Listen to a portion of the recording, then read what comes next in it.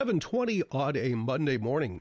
We are at November the 7th, just about 6 weeks or so away from a Christmas, and we're getting into the time of year where we can talk about the holidays.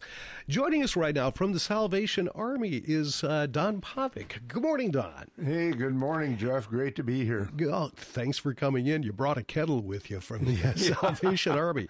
I thought you were carrying a lantern when you were coming in the door, but... Now, some people think when I walk around with that it's a carry journal, but it isn't. It is a mini kettle for the Salvation Army. Yeah, they're doing things. They've added another thing this year. We're going to get to that in just a moment. But first of all, let's talk about the Salvation Army. This is the time of year where they raise most of their money, and they do so just from the generosity of people, of the townspeople, like you and I and everybody else. The Salvation Army's been around forever. It may be one of the oldest charitable organizations in the world. But that tells them about the Salvation Army and what they do and why you've joined in. Well, I brought some notes along here. You know, the Salvation Army is one of the largest Christian faith-based social service organizations in the region.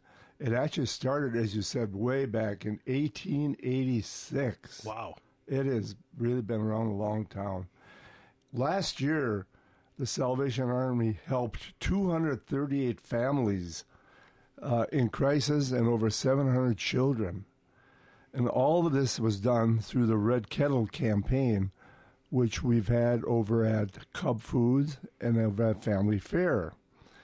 And all that is done through volunteers, and that's where the nuts and bolts are. Volunteers, finding bell ringers. And Jeff, I don't know if you've ever rang the bell. I'll ring it every year. You do.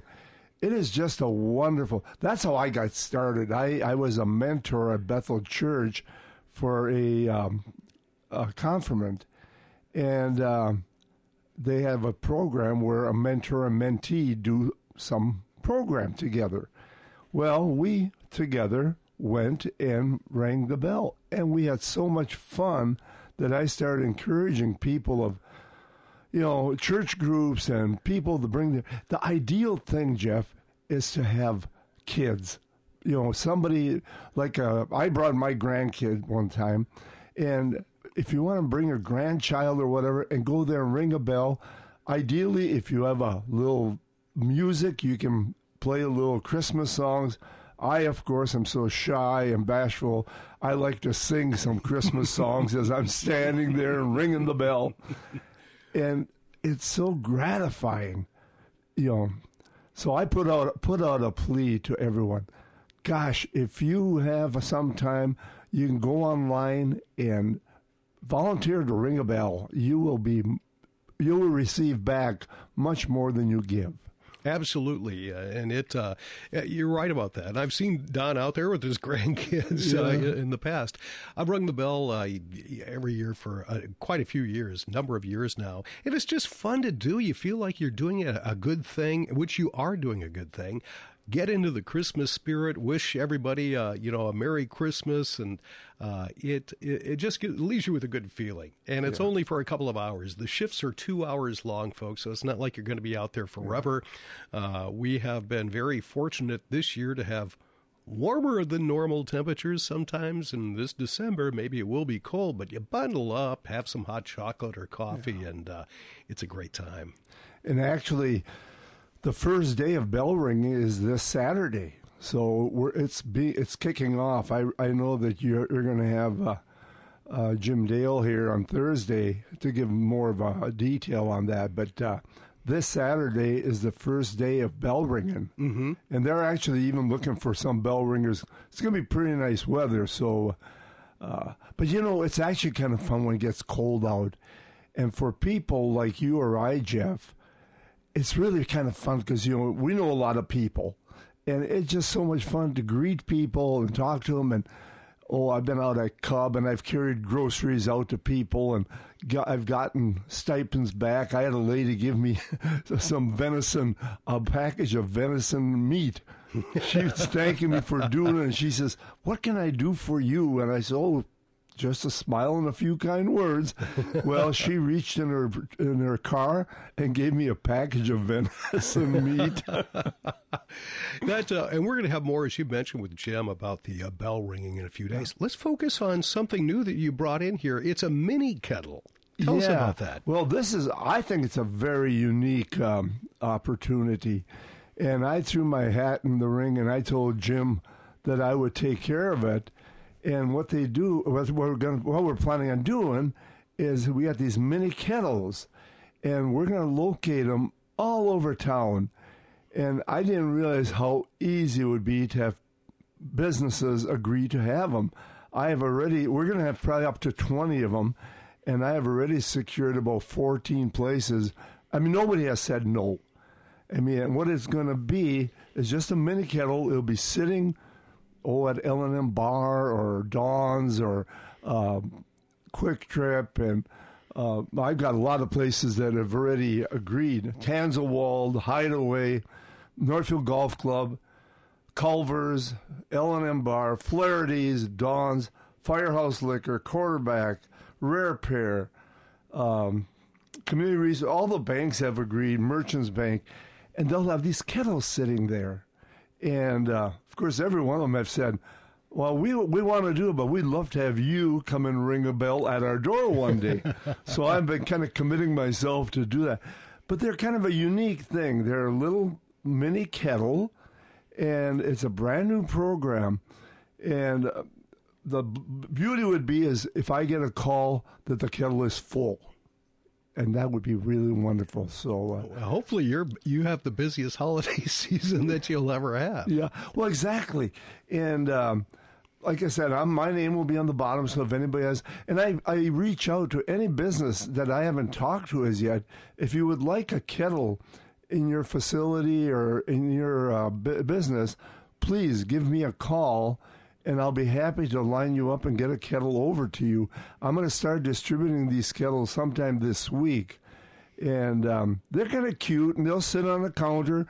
For the business, there's really nothing you have to do. Just the kettle will just sit there. And, hopefully somebody will win the big jackpot, and maybe they'll put in a few dollars.